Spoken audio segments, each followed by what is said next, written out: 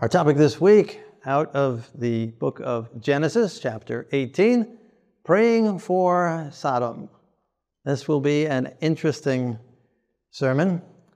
We've looked at chapter 18 before. We've seen where three men came to visit Abraham, and he invited them for a meal. We've looked at that in previous sermons. And so there's a lot in chapter 18. We'll spend some more time in future weeks as well. Picking up at verse 16, after the meal, the men rose from there and looked toward Sodom, and Abraham went with them to send them on the way. And so they start traveling towards Sodom, and from there's overlook area where you can look down on the Dead Sea area, what is now the Dead Sea area. Then it was the Valley of Sodom, and you can see the area around what is now the Dead Sea, where Sodom, the cities of Sodom and Gomorrah were. Verse 17, the Lord said, "Shall I hide from Abraham what I am doing, since he shall surely become a great and mighty nation? And all the nations of the earth shall be blessed in him.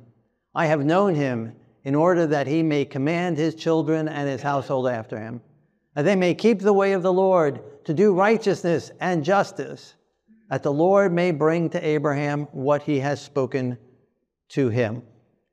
And in verse 20, and the Lord said, "Because the outcry against Sodom and Gomorrah is great, and because their sin is very grave, I will go down now and see whether they have done according to the outcry against it that has come to me. And if not, I will know." So initially in chapter 18, it tells us these three men come and visit Abraham, and he greets them, gives them a meal. And then in that discussion, they reveal who they are by prophesying that Sarah is going to give birth to a child a year from that point. And later on, we see that does happen. And Sarah laughs within herself, and they're able to identify that, hear her inward laugh, and call her out on it, revealing their heavenly home. And so here they go off towards Sodom, and two of them, as we'll see in a little bit, are revealed as angels, and then one remains here with Abraham and begins to talk with him. And he says to him, "The outcry against Sodom is great." The outcry. So somebody is crying out regarding what is taking place in Sodom. No doubt there were a lot of people in Sodom who were being hurt, were being abused, misused, and they were crying out in their pain for deliverance, for help. Maybe not to the Lord directly, but the Lord hears the cries of humanity. And the outcry against Sodom and Gomorrah was great. And the sin is very grave. Singular there, the sin. Their sin is very grave. Now, there could have been a whole list of sins that were being committed in Sodom, but we'll see the Bible identifies one in particular. The men turned away from there and went toward Sodom, but Abraham stood before the Lord. Again, the men that went down toward Sodom, again, we'll see in a little bit, were the two angels, but they're still appearing as men. By this point, Abraham has caught on to who they are. One is the Lord, and the other two are angels. And again, we covered that in the past message and looked into it in detail. If you missed that, you can see it on shalomadventure.com. Verse 23, Abraham came near and said, "Would you also destroy the righteous with the wicked? Suppose there were 50 righteous within the city. Would you also destroy the place and not spare it for the 50 righteous that were in it? Far be it for you to do such a thing as this, to slay the righteous with the wicked, so that the righteous should be as the wicked. Far be it from you. Shall not the judge of all the earth do right?" And so Abraham comes near to the Lord. Now the Lord has already come near to Abraham. God first finds us. God left heaven, came down to this earth, clothed himself in humanity, and appeared as a man to Abraham. Came very, very close. Not only in physical form, physical distance, but in physical form, taking on humanity, eating with Abraham, talking with him, knowing what was burning in his heart and his desire, knowing what was in Sarah's mind and heart, came very close to Abraham and Sarah. And then as Abraham draws near to God, God allows him to do so. God has come very close to us. God has come very close to us in all of our lives individually, at various different points in times. God is very close here tonight. God is right here in this room with us. God has left heaven and come down into this earth in the form of flesh and has dwelt among us. And God invites us to come near to him as well, to draw close to him. What a God. What a wonderful God. Not a God who's somewhere far off, not a God who doesn't know us, but a God who loves us, God who cares for us, God who wants to be close to us, who wants to reveal himself to us, who wants to get to know us. And then Abraham speaks this way to the judge of all the earth. Now, he could have referred to God as a lot of different ways here at this point.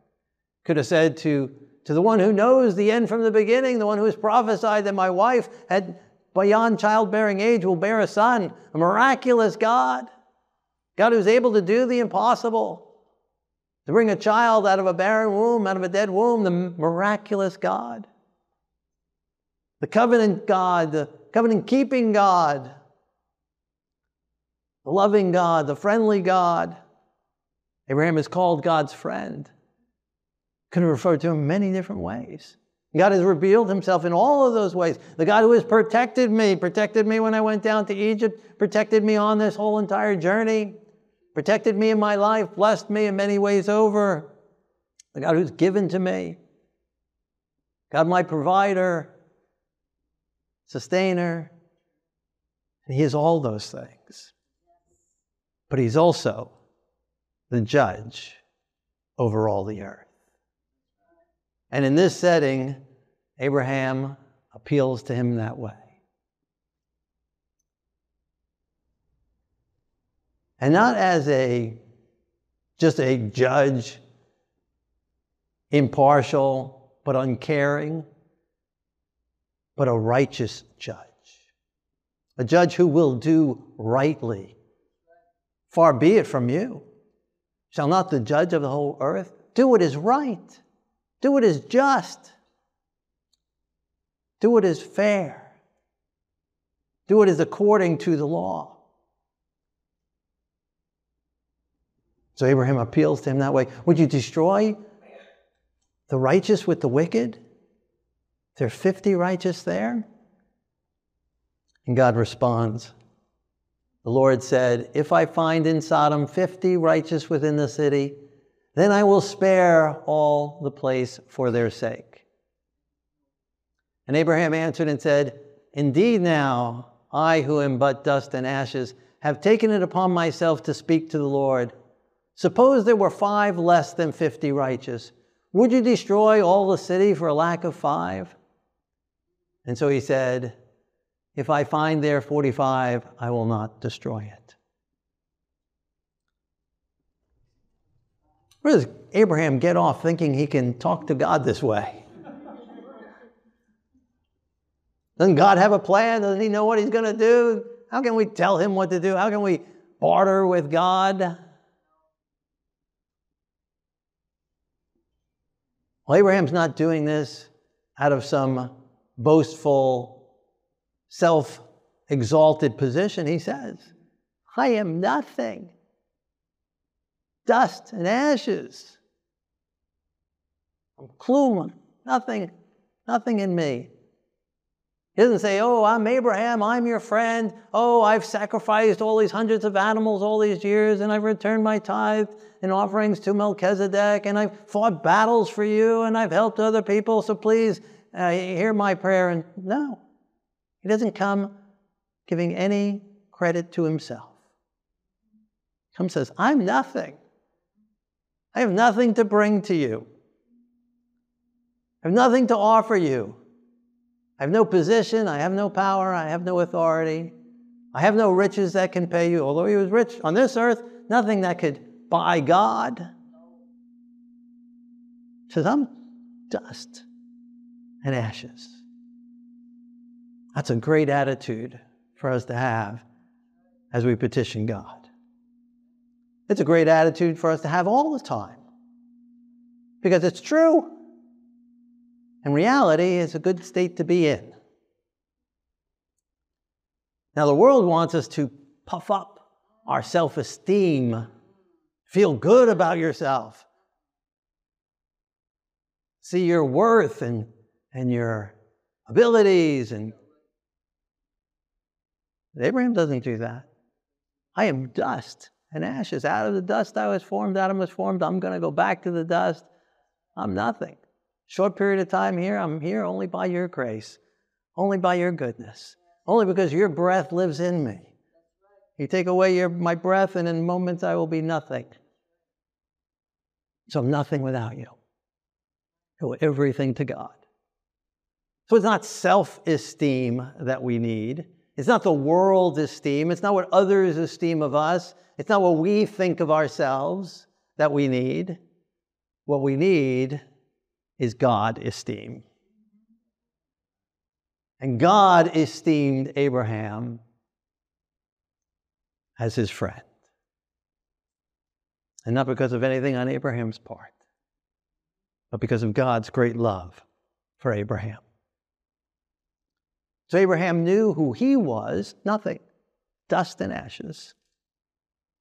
So then how could he come before God of the universe, the creator of all things, this way, and entreat him this way? If he's nothing, isn't he insecure and fearful? No, he's not insecure, he's not fearful. How can he know he's nothing and yet not be insecure and fearful and timid and afraid? Because he knows who he is and what he is, but he also knows who God is and what God is. And God is benevolent, God is loving, God is warm, God is welcoming, God is inviting, and he says, come, let us reason together. I have come down to be with you. I want to know you. I want to hear from you. I want to hear your requests, and I want to grant them. Not because you're worthy or deserve it, but because I love you. And I want to give you good things. And I want you to be happy. And I want you to have the desires of the sanctified heart. And so Abraham understood that about God. He knew God. Not just about God. He knew, and he knew the real God. He knew the judge of all the earth. He knew the everlasting God, the ever-loving God, who's loving and forgiving and merciful, but who also will not allow wickedness to continue and go unpunished. A balanced God, a righteous God, a true God, truthful God. And so Abraham was able comfortably to come before this God, even though he is nothing, dust and ashes. Come before this God, the only God, the one true God, because of God's open invitation and open heart towards us. And we can come before God the same way. We don't have to earn his love. We don't have to earn credits with him. We don't have to do something to warrant our ability to pray to him. We don't have to do anything to gain his acceptance. He loves us with an everlasting love. He doesn't love our sins. He doesn't accept our sins, but he accepts us. He says, come to me as you are. He loves us. But he also loves us too much to leave us as we are. And he takes us and he changes us and transforms us and makes us better than what we are. We always remain dust and ashes, but anything that we are is only because of him and only because of what he does in us and through us. And so he's able to come before this God, and he comes and he's, will you destroy it for 50? No, I won't destroy it for 50. There are cities on this earth that should be destroyed. But oh, their existence to 50 righteous people there. They might not know it, certainly not appreciate it, certainly not give thanks for it, may desire those 50 to get out of town, but they owe their existence because of the righteous that are still here on this earth. And so Abraham doesn't start off by saying, well, how about 45? He says, suppose there were 5 less. There's a whole big difference between 5 less and 45. Okay? So if you're negotiating and you want to buy something and they say it's $50 and you don't say, well, I'll give you 45. You say, well, you wouldn't want to lose out on a sale for just $5, would you? Well, no, for $5, that's nothing. $5 is nothing. Sure, I won't lose a sale for $5. So Abraham says, he wouldn't do this if there were just 5 less. God knows what he's saying, because God says, no, if there's 45, I won't destroy it. That's how Jews, this is where we inherited the ability to negotiate. It came from Abraham, right? It's in our genes, right?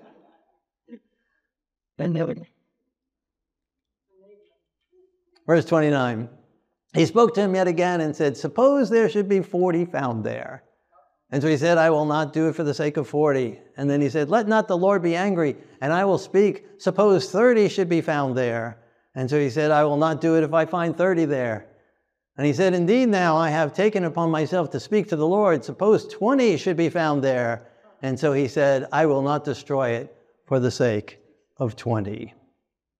He's on a roll. And would you like that? You go to your boss, can I have a $50 raise? Okay, how about 55? How about 60? How about 70? How about 80? How about 90?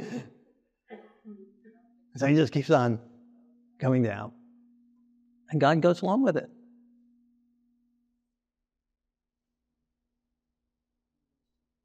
And we see the mercy of God, not willing to destroy the city if there's even 20 there.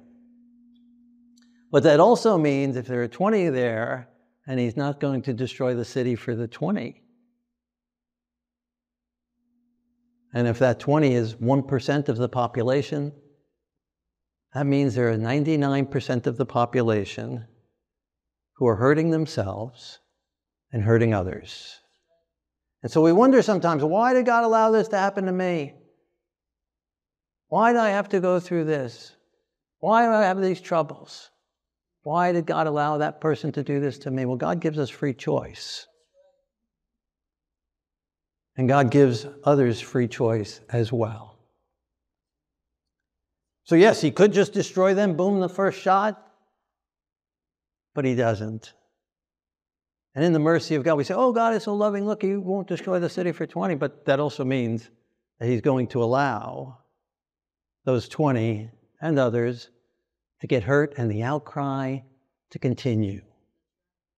And so we cry, we experience suffering, pain here on this earth in part because of the free choice and the mercy that God has given to others to make wrong choices if they choose. Verse 32, and then Abraham said, let not the Lord be angry, and I will speak but once more. Suppose 10 should be there. He said, I will not destroy it for the sake of 10. And so the Lord went his way as soon as he had finished speaking with Abraham, and Abraham returned to his place. Why did Abraham stop at 10?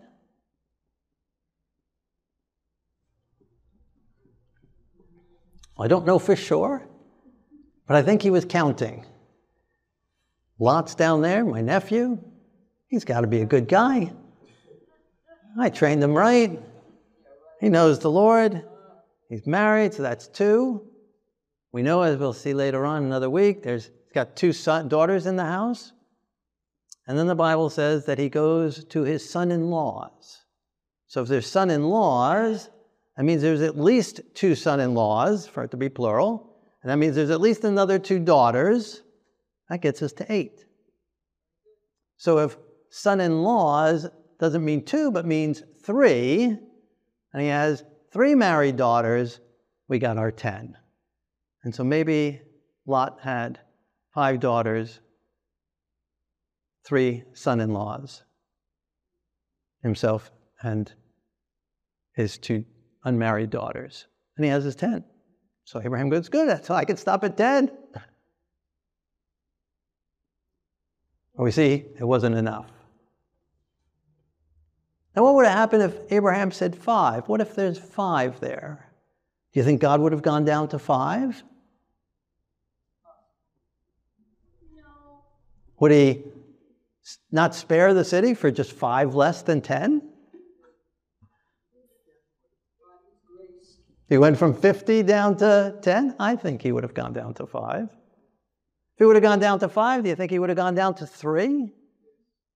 There were 3 spared out of the city.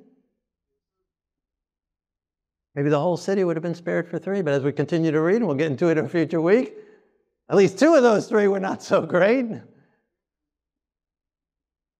So what if he came down to 1? What if Abraham said, if there's just 1 righteous person there, would you destroy that righteous person with that city for just 1? I don't know. I know that God would have left heaven and come to this earth and provided a sacrifice for just 1. I know that he would leave the 99 sheep and go to seek and to save just the 1. So I think he would have spared the city even for 1. But as we'll read on about Lot, we see there might not have even been 1 in that city. Although Lot is spared, might not have met the criteria of righteous in the land.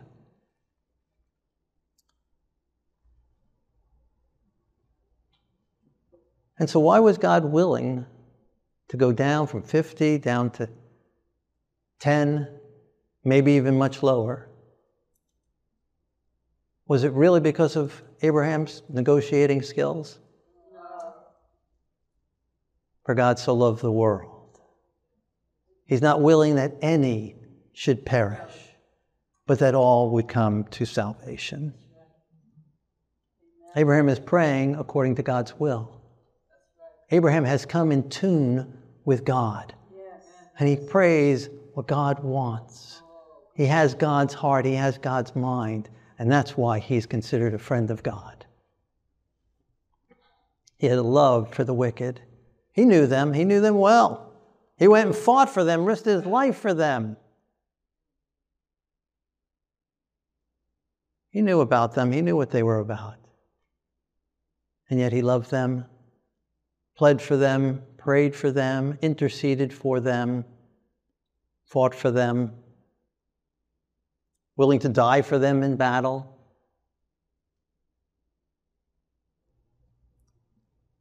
That's the heart of God. And that's the heart that God wants us to have. We're nothing. But God can give us that heart. We're actually even worse than nothing. We're born carnal. We're born enmity against God. We're born with a natural inclination to hate God and to resist God. We're desperately wicked. But God wants to change us and transform us. None of us have any righteousness of our own to present before God. All of us are nothing. But we can come before God, ask for His heart, ask for His mind, and He will give us the ability to pray according to His will and pray for the things that are important to Him, the salvation of lost souls.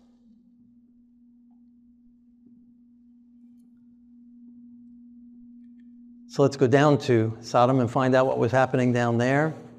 The two angels, two of the men, still appearing as men, the two angels came to Sodom. Lot said, "Spend the night at my house." And before they lay down, the men of Sodom, old and young, and from every quarter surrounded the house. They called to Lot, "Where are the men who came to you tonight? Bring them out to us that we may know them carnally." So these two angels, as they're identified, are appearing as men to Abraham. Appeared as men coming into the city, no wings, no halos. As men, they come into the city. Lot invites them into his home. And the men of the city say, "Bring those men out to us that we may know them carnally." So what was the sin? The only sin that's identified? You could have said that the people of Sodom came and tried to rob these men. Could have said, "Come to kill these men." But not murder, not thievery. What is the sin that is recorded against Sodom? Sodomy is the sin that the Bible records against Sodom. That's where we get the term. A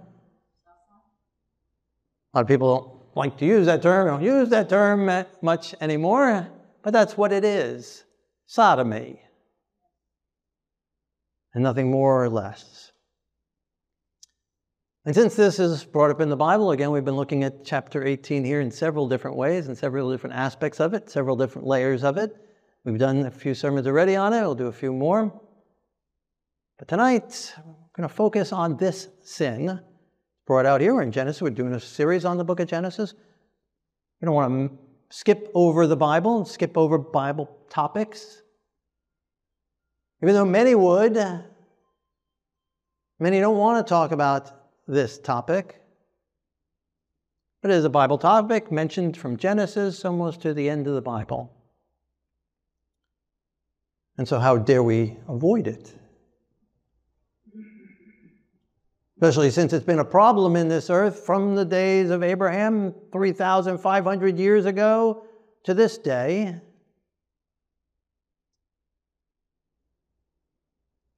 So what is God's attitude towards Sodomites? He loves them with an everlasting love. He sent Abraham to go and deliver them while the kings had taken them captive. He gave them another opportunity, put them back in their city, gave them back their goods. Allowed Lot to go into the land and into the city to teach them, demonstrate to them, to show them. Allowed Abraham to be in close enough proximity that they had opportunity to know about the God of Abraham if they wanted. No doubt they came in contact with Abraham, at least when he delivered them. An opportunity to go and give him thanks, this one who went and delivered him. To go and want to know what made you to be so bold that you risked your life and your family to come and to save us. God loves them. Instead of just arbitrarily going by the outcry of those who are being abused there, he sends two angels right down to see for themselves. Yes. God loves them. But will God accept the sin? What does God think about the people? He loves them. What does God think of the sin? Well, we'll look at some Bible texts to find out. Again, none of us are any better than anyone else. We're all nothing. We're all sinners at heart. We all need the transforming love of God to work in us, to cleanse us of our sins through the blood of Messiah, and to change us. In Romans chapter 1, verse 26, God gave them up to vile passions. For even their women, exchanging the natural use for what is against nature. Likewise also the men, leaving the natural use of the woman, burn in their lust for one another, men with men, committing what is shameful, and receiving in themselves the penalty of their error, which was due.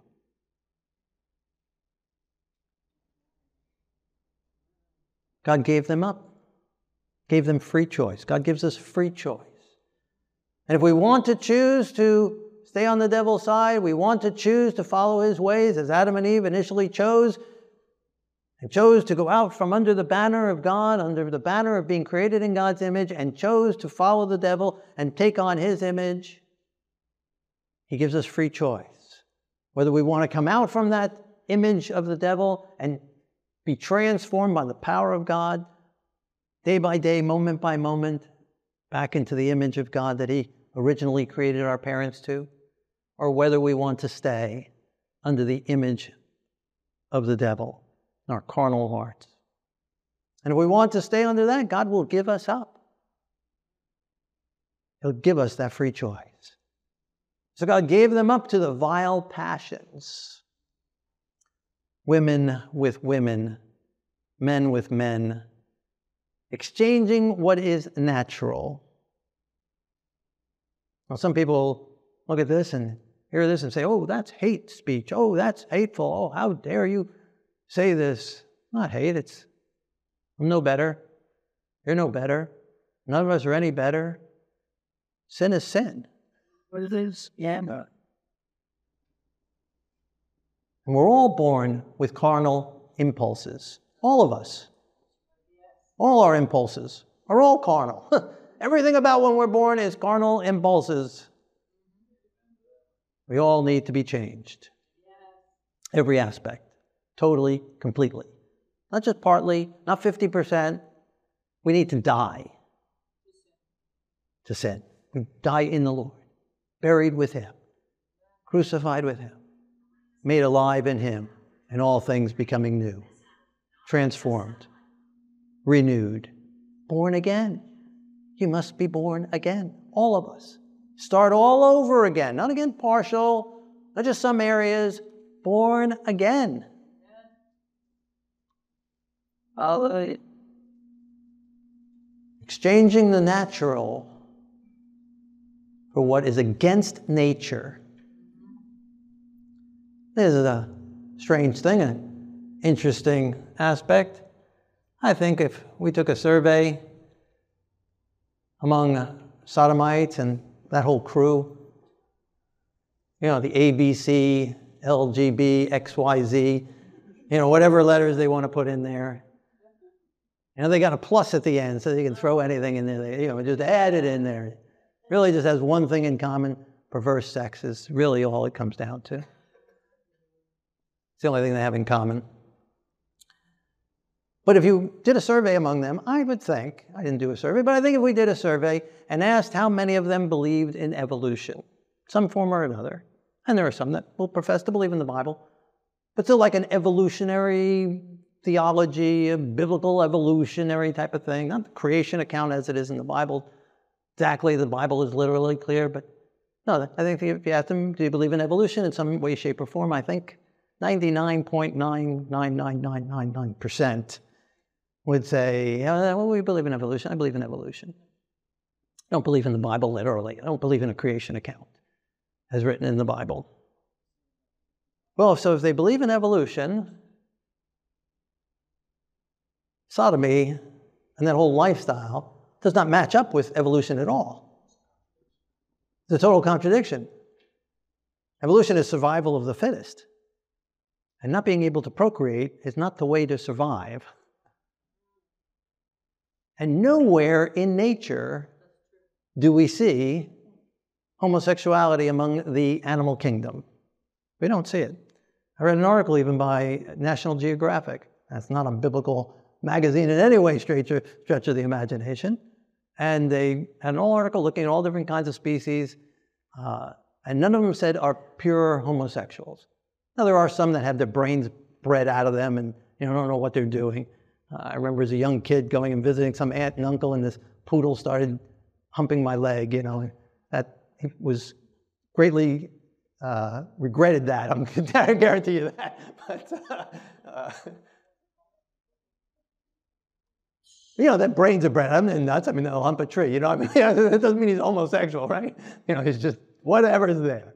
right? And there are some cows that even female cows will jump on other cows, you know, again, their brains have been bred out of them. But in the wild, in the nature, and there are some occasional, you know, strange stuff that happens among some of these animals. But they said as far as, you know, monogamous, lifetime, dedicated, homosexual does not exist in the animal kingdom. It's not natural, as the Bible said. It's not natural. It's not natural. So how can they say science, nature, not natural? It's not there. They have no example. And so how can we evolve to something better when no one else is doing it before, and the better is not better, the better doesn't reproduce? That's not evolution, that's devolution. We'll go with it. It's going down, not. And even these chopping up things, these trans mutations that they're making, they don't reproduce. They really can't even have sex. It's not real sex that they're having. They become neutered as far as sexual impulses. They don't tell them that always, especially when they're talking to a 13-year-old, and try and convince them to do this. There's a lawsuit. There's a lawsuit going on right now. California, I think she's 17, 18, I guess she turned 18, 18-year-old. When she was 13, she had what they call top surgery. They give her a choice, top surgery or bottom surgery. Oh, sounds so nice. And tell her, you know, what it really is. She had the top surgery. Well, there's massive problems that take place with these surgeries. And the hormones and the injections and all the things that they have to give to the person, it affects them. And she's suing them because it's really messed her up. Yeah. It's not just a body part. We're not male or female because of a single body part or a pair of body parts.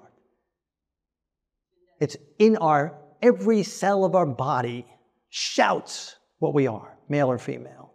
It's in our DNA. You can't remove it, and you just be changed with some surgery and some hormones. It's more than hormones, and it's more than surgery. It's more than a body part. You have to change every single blood cell, everything in the person to change us. It's against nature, just as the Bible says here. And it's shameful. And it says they receive the penalty of their error. And again, there are suffering great penalties. In St. Pete last night after the sermon, a lady came up to me. I've known her, and I've known about her granddaughter. And her granddaughter was thinking she is a boy, wanted to change her name. But she told me last night, she said that, and she was indoctrinated that from the school system. The schools are pushing it to schools, even from kindergarten on. You don't know who you are. You don't know what you are. We don't know at birth what we are. We are what we want to be. And so she was pushed in the school system upon her. But thankfully, a number of different situations took place. She got kicked out of school, was homeschooled, and now she's straightened out, and now she's a beautiful young lady. Praise God. Amen. Praise God. It's horrendous what's going on, this grooming of children, indoctrination of children, these school systems. People think that they can take control of these children, get them at an early age. We don't allow them to have a gun. We don't allow them to drink. We don't allow them to vote for good reason until they're a certain age. Because their brains aren't developed yet. You're going to allow them to cut off a body part without parental permission and parental knowledge? It's going to affect them the rest of their life? It's not natural. Not natural. Still, Romans 1 verse 28.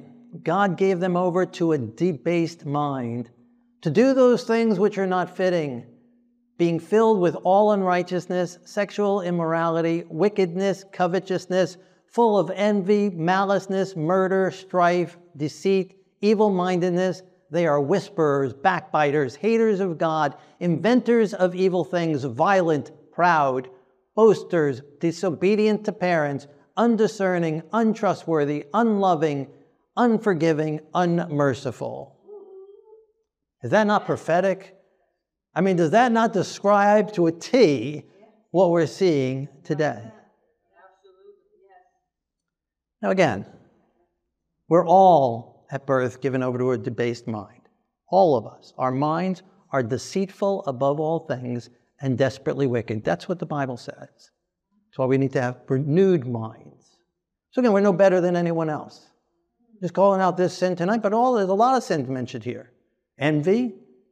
So if any of us have envied, we're in the same parallel they are. No different. Envy's sin. Don't envy. Malice, deceit, whisperers, backbiters, gossipers. Any of us it applies to any one of us, any of these sins.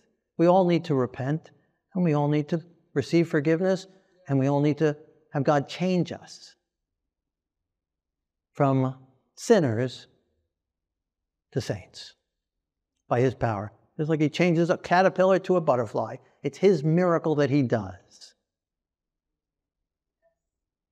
Doesn't matter what we're born. They say they're born this way. Maybe they are, maybe they're not. I don't know. It doesn't matter. We're all born with corrupt minds. So it doesn't matter. We all need to be changed. The person's born a pyromaniac. We go, oh, well, okay, here's my house. No. Here's some matches. No. You say, oh, I'm sorry, that's not acceptable. We don't allow that. Right? Person born to two parents are heroin addicts. They give birth to a kid who's addicted to heroin. So what's the loving thing to do? Give them some more heroin? Put them on a life supply of heroin? Well, they're born that way. They're born addicted to heroin. No. You say, we're going to wean you off. We're going to help you out. We're going to help you through this. I gave that example last night. And last night after services, someone came up and said, my daughter was a heroin addict. And her husband loved her too much to let her go, worked with her, prayed with her. Thank God she's not on heroin anymore. He did the loving thing. He didn't say, oh, I love you, here's more heroin. Let me go buy it for you. No. We all do stupid things. We all do evil things. We're all evil and corrupt, but God changes us. Doesn't matter what we were born. I don't care what you're born. Doesn't matter. We all need to be born again. Haters of God, inventors of evil things. They come up with new words, new terms, inventing things all over the place. Crazy, violent, proud. Is that not prophetic? God put the word proud in there. And of all terms that they choose to identify themselves by, pride. I got news for them. Pride is not a good thing. Pride is not a good biblical trait. No, the trait of Abraham, I am nothing, I am dust and ashes. That's a godly trait. Not insecure. He wasn't insecure. He came before God, fought armies, won. He wasn't a wimp. But he knew what he was, and he knew who God was. So pride? Proud that you have perverted sex? That's what you're proud of? That's something to be proud of? Shameful. Not proud. And these corporations, like supporting that and giving money and indoctrinating children. It's horrible. Clothes, it's horrible. Absolutely horrible. Deceived. And I don't know if they're all in, that they know this is a whole big lie, that they know that this is lunacy, and they're just trying to shove it down our throats, or if they are under what the Bible describes as a delusion. Deceived. Strong delusion. God has given them over to a strong delusion. That they really believe that men can give birth. That they really believe that men can menstruate. Do they really believe it? Or are they deceived with this strong delusion? And, this sermon will be old tomorrow.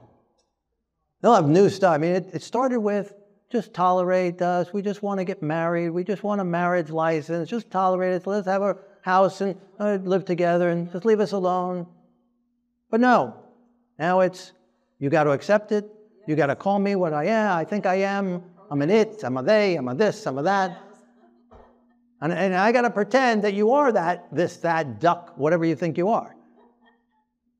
And they force it upon us. Not just tolerating them. It becomes this unmerciful, unforgiving, unloving, and want to just kill us and lock us up if we disagree.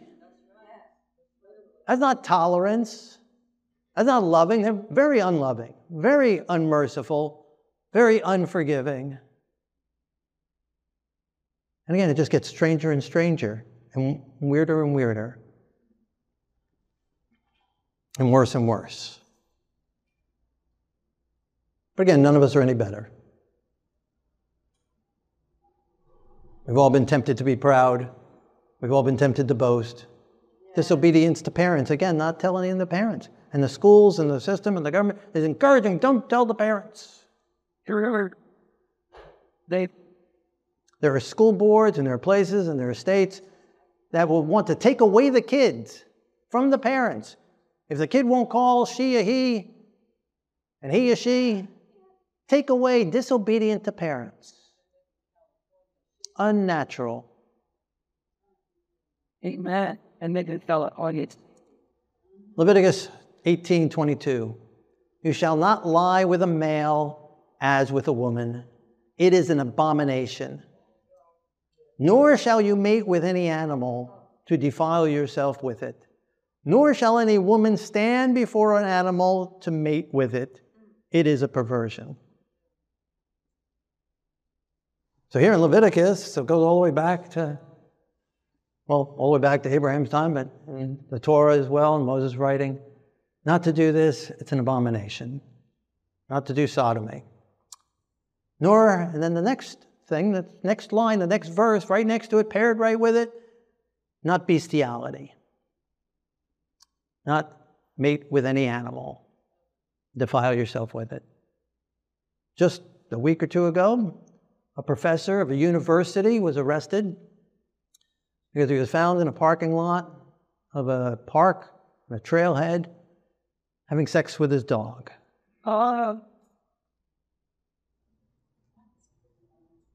When he was arrested, and the only reason he was arrested there was because in that state, it's illegal. There are many states where it's legal.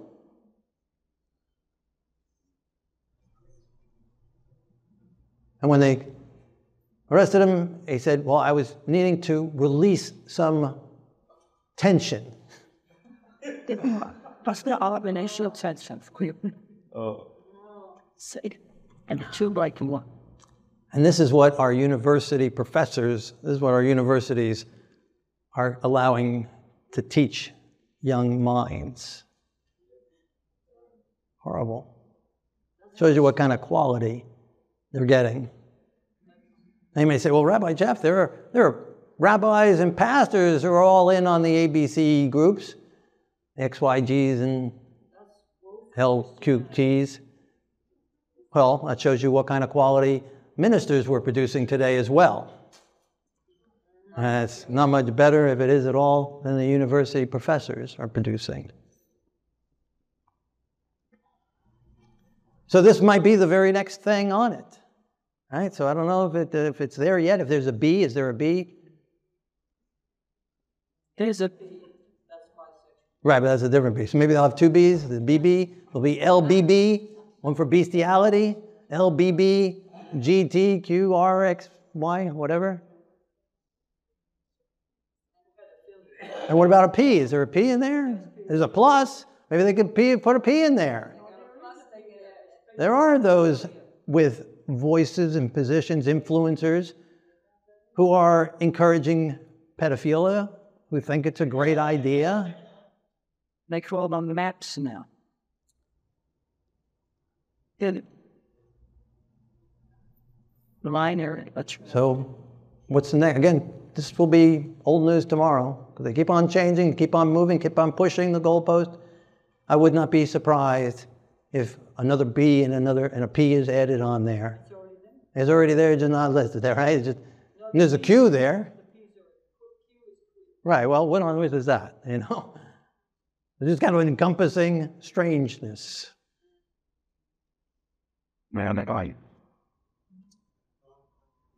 We even have a Supreme Court judge. You may imagine this. A Supreme Court judge who was asked before Congress voted whether or not to allow her to be a Supreme Court judge, how do you define a woman? Her answer was, well, I don't have a biology degree. I can't answer that question. Well, I guess maybe we should make biology degrees a prerequisite for being a Supreme Court judge then. I mean, do you have to be a meteorologist to know the sky is blue?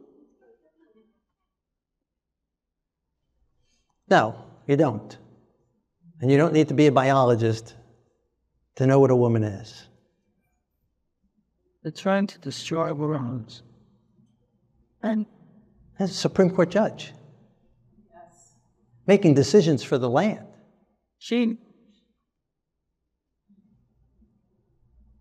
Are they just trying to, they know they're lying to themselves and trying to shove it down our throat? Yes. Or are they under a strong delusion themselves?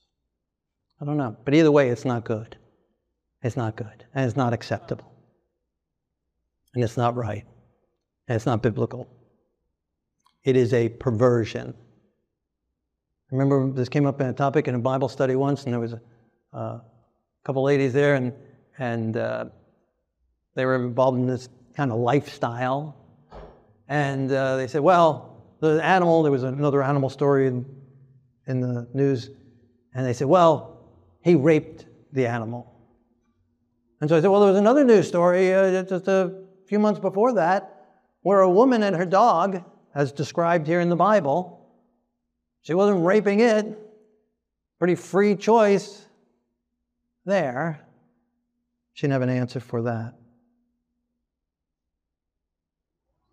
But again, this is the next frontier, I believe. They're going to try and shove down our throats. 1 Timothy 1:9, the law is made for the lawless and insubordinate, for the ungodly and for sinners, for the unholy and profane, for murderers of fathers and murderers of mothers, for manslayers, for fornicators, for sodomites, for kidnappers, for liars, for perjurers, and if there be any other thing that is contrary to sound doctrine. And kidnapping is basically what the government is doing by taking kids away from their parents because the parent refuses to call a he a she or a she a he. It's kidnapping.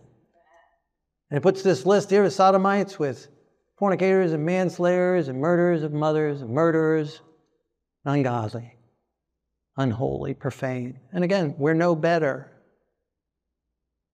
No condemnation here, no hatred here. Calling out sin, calling out wrong action, wrong choices. Whatever they're born, whatever they're feeling, whatever their inner desire, that has nothing to do with it. Feelings means nothing. Desires mean nothing. God can change our desires. God can change us. Right? Otherwise, the heroin addicts are lost. Otherwise, gluttons are lost. Gluttony is, no, the Bible calls out all these things, and God can change our desires. God can transform us and change us. And drunkards, tough luck. No, God's able to change us and transform us. And again, we're all born with the propensity to sin, evil desires. The whole gospel is about God changing us. The whole Bible is all about God changing us, to bring us back into the original image He created Adam and Eve in, which we left, they left, and we have all left. 1 Corinthians 6:9, do not be deceived. Neither fornicators, nor idolaters, nor adulterers, nor effeminate, nor sodomites, nor thieves, nor covetous, nor drunkards, nor revelers, nor extortioners will inherit the kingdom of God. And such were some of you. But you were washed, but you were sanctified, but you were justified in the name of the Lord Yeshua and by the Spirit of our God. Flee sexual immorality. And so here, this whole list, don't be deceived. Don't be deceived. They will not inherit the kingdom of God. And that list includes fornicators, which is sex before marriage. So it's just as bad. There's not just these sodomites, but heterosexuals that are doing sex that's inappropriate in the Bible before marriage is not approved. Adulterers. Sex with someone else, not your spouse, is unapproved. And what should we say to the adulterer? What if he says, I've got this desire, I've got this burning passion for this other person? What would be the loving thing for the wife to say? Oh, well, I love you. Okay, that's all right. That's how you were born. That's what your desire is. Go ahead. No, that's not the loving thing to do. That's not the right thing to do. I mean, nuts. Who in their right mind would want their spouse being with other people? Non-monogamous people. And so that's wrong. And God can change the person. God can transform the... I've seen it. God can save marriages under those circumstances. But not if the person continues in the sin and stays in that lifestyle. But God can change the person. That's what it's all about. God is able to change us. All of us. Yes. So the effeminate, the sodomites, the thieves, the covetous. Covetous. So the covetous will not be in the kingdom of heaven. Heck, that's all Americans. Boom, right there. Coveting what is not ours, coveting what, wanting more, desiring more. The whole TV commercials, our whole business, our whole economy is based on coveting. Desiring more, always having to have more, always having what the neighbors have. And I think that's part of our nature, again, our carnal nature, our unholy nature that God needs to change us from and be born anew from, is the nature to want to be something else, to look at someone else and want what they have. That's why people with curly hair try and iron it out so they can have straight hair. That's why people with straight hair try and get the curly. People with one color hair, they want to dye it to another color hair. People with one color eye, they want to get other color eyes, We have this dissatisfaction in ourselves. We're born dissatisfied, discontented. And so we're looking and always looking for something else that'll give us happiness, something else that'll give us meaning. Maybe if I have that car, like that happy person on the TV looking there, smiling while they're driving that car. If I had that car, I'd smile and they'd look like that too, and I'd have that kind of a girlfriend. We look at those things. That's how they do it. They get desiring.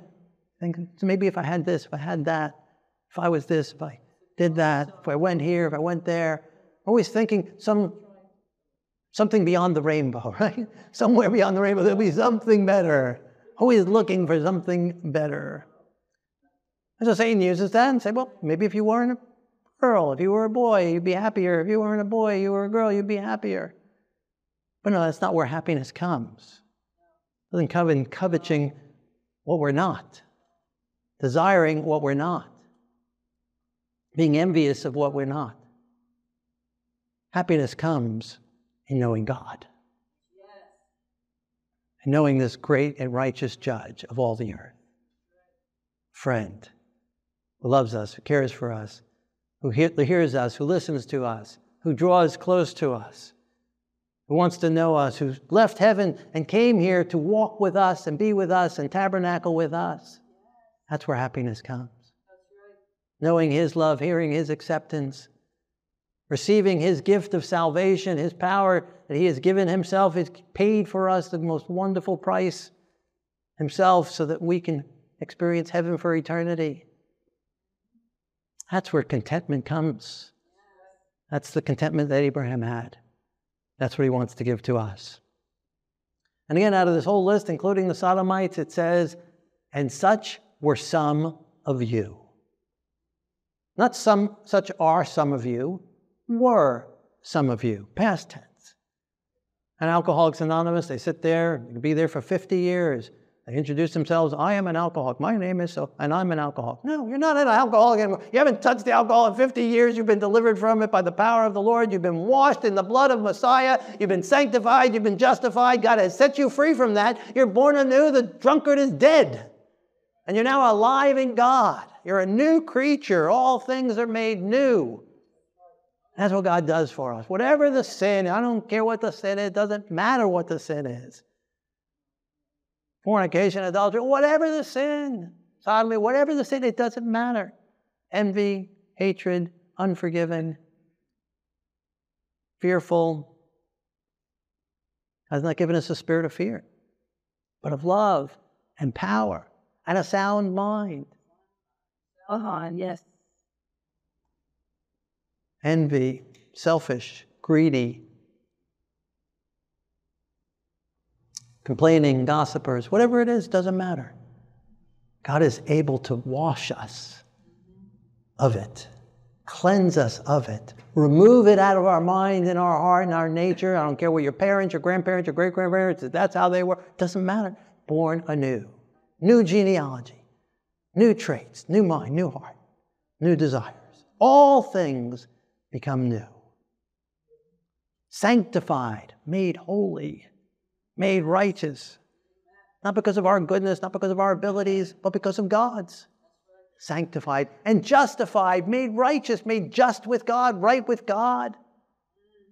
By His power, by His blood, through His name, through His sacrifice, through His death, through His resurrection. Through the power of the Holy Spirit coming and living in us and out of us and changing us and molding us day by day, moment by moment, temptation by temptation into the image of God. That's the power of God.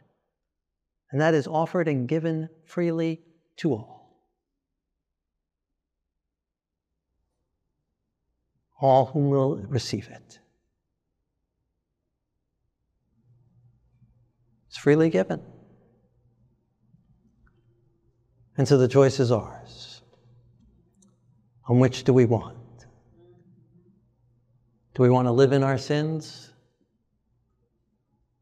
Proud, vain, boasters, or whatever the sin is. Lust, whatever it is, doesn't matter. Or do we want to be transformed by God? That's what it comes down to. He's given us free choice. Which will we choose? He invites us to flee these sins. Flee them all. Flee from it, run from it by the power of God. And so God invites us to be praying as God prayed. Pray for Sodom. Pray for this world. We don't hate them. I don't hate anyone by God's grace. It's not about hatred. It's love. We pray. We were out there this week passing out cards and books and letters, and out there, and a man drove by, Natan and I, and as he was driving by, and Natan said, "Would you like a free book and prayer?" And he said, "I'm very gay," and he kept on riding. What does very gay mean? How do you be very gay? What does that mean? You know, he's using the word gay there as a noun, you know. Like, is this a very building? This building is very buildingish, you know. You know. Can you be very straight? Can you be very heterosexual? You know, heterosexual. I mean, what? Can you be very? Doesn't mean God can look pleasant. But God calls us to pray. We hate Him. By God's grace, we pray. Abraham didn't hate Him. They corrupted and destroyed his nieces and nephews. They hurt many people that he knew. Outcry to God was very great. But he prayed and he interceded. And that's what God's called us to do. To pray, to intercede, to love, to offer the gift of salvation, the gift of deliverance, to be made whole, to be washed, to be cleansed, to be sanctified, to be purified, to be justified by the power and blood of Messiah. No matter how we're born, no matter what we've been through, God can change us and transform us. And that's what it's about. And so God has called us to a special position in this day and age, to be in prayer, to be living examples, to risk our lives if necessary, to help deliver them, and to help them stand true, to stand firm. And so in a moment when we pray, God's bringing to your mind maybe someone you know who's caught up in this deception of what is acceptable, what is right, what is natural, what is normal, what should be approved of. Maybe you know someone is being tempted. Maybe you know someone in the school system, or someone who's being groomed and manipulated through commercials and advertising in stores, young or old. Maybe you know someone who's involved in this lifestyle. In a moment when we pray, lift them up before the Lord. Maybe you don't know an individual person, maybe no name or face is coming to your mind, but maybe you just want to pray for the whole group, all the letters. And when we pray, we can do that. Or maybe God's impressing your mind and heart to pray for the other sins that we read tonight. Many of them. Maybe you know someone who's covetous. Maybe you know someone who's envious. Maybe you know someone who's unforgiving, unmerciful. Someone who's fearful. Someone who's worried. Someone who's not trusting God. Someone who doesn't love God. Maybe you know someone who's a liar or blind or a deceiver. Maybe you know someone who's discontent. Maybe that someone is you. In a moment when we pray, pray for that person. Pray for that individual. That the blood of Messiah would come, the love of Messiah would come into their heart and mind, transform them and change them. That they would surrender all and receive His love and come out of the world, come out of the Babylon, come out of the confusion, come out of sin, and come into God's glorious light. Come to His truth, His holiness. Come close to Him and get to know Him.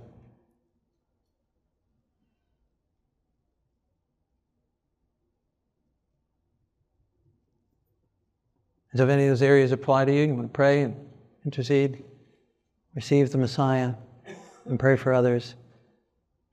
And let us pray and let God do His work.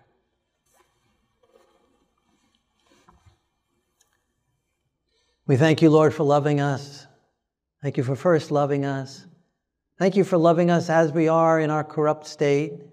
Thank you that you didn't destroy Adam and Eve right from the very beginning when they rebelled against you. Thank you in your mercy you've given us time to know you, to turn from our wicked ways. Thank you for the opportunities you've given to us. Thank you for your word that instructs us and shows us right from wrong. Thank you for sending your Son. Thank you, Yeshua, for giving yourself for us. Thank you for coming and dwelling in the flesh, just as you did with Abraham. And thank you for taking our sins upon yourself. All our sins, whatever they are. Whether envy or strife or anger or bitterness, resentment, unbelief, fornication, adultery, pornography, sodomy, sexual impurities in any form, self-sex. Forgive us and cleanse us. Remove from us hatred and prejudice, selfishness and pride, covetous and greed. Cleanse us and all other sins, whatever you're impressing our hearts and minds. Thank you for forgiving us. Thank you for cleansing us. Thank you for washing us in your blood. Fill us with your Spirit. Sanctify us, justify us, make us holy. Live in us and through us. Give us faith. Give us love. Give us peace. Give us strength. Give us power. Give us a sound mind. Give us right choices. Make us forgiving and merciful, loving, burden for others, compassionate. Work in us and through us. Transform us, change us. Give us faith, give us hope, give us belief, generosity. Work your will through us and in us. And by your grace, reach out to others. Win those that are caught up in these delusions. Open their eyes, they may see you, that they may see their wretchedness and their perversity in comparison to you. May they see you as you truly are, not as an angry judge, but a righteous judge over all the earth. Draw them close to your side. Come close to them. Change them, transform them. Renew them. Purify them. Cleanse them through and through. And give them the power to flee all immorality. And we ask these things through your grace, through your love, through your power, through your righteousness. In Yeshua's holy name. Amen.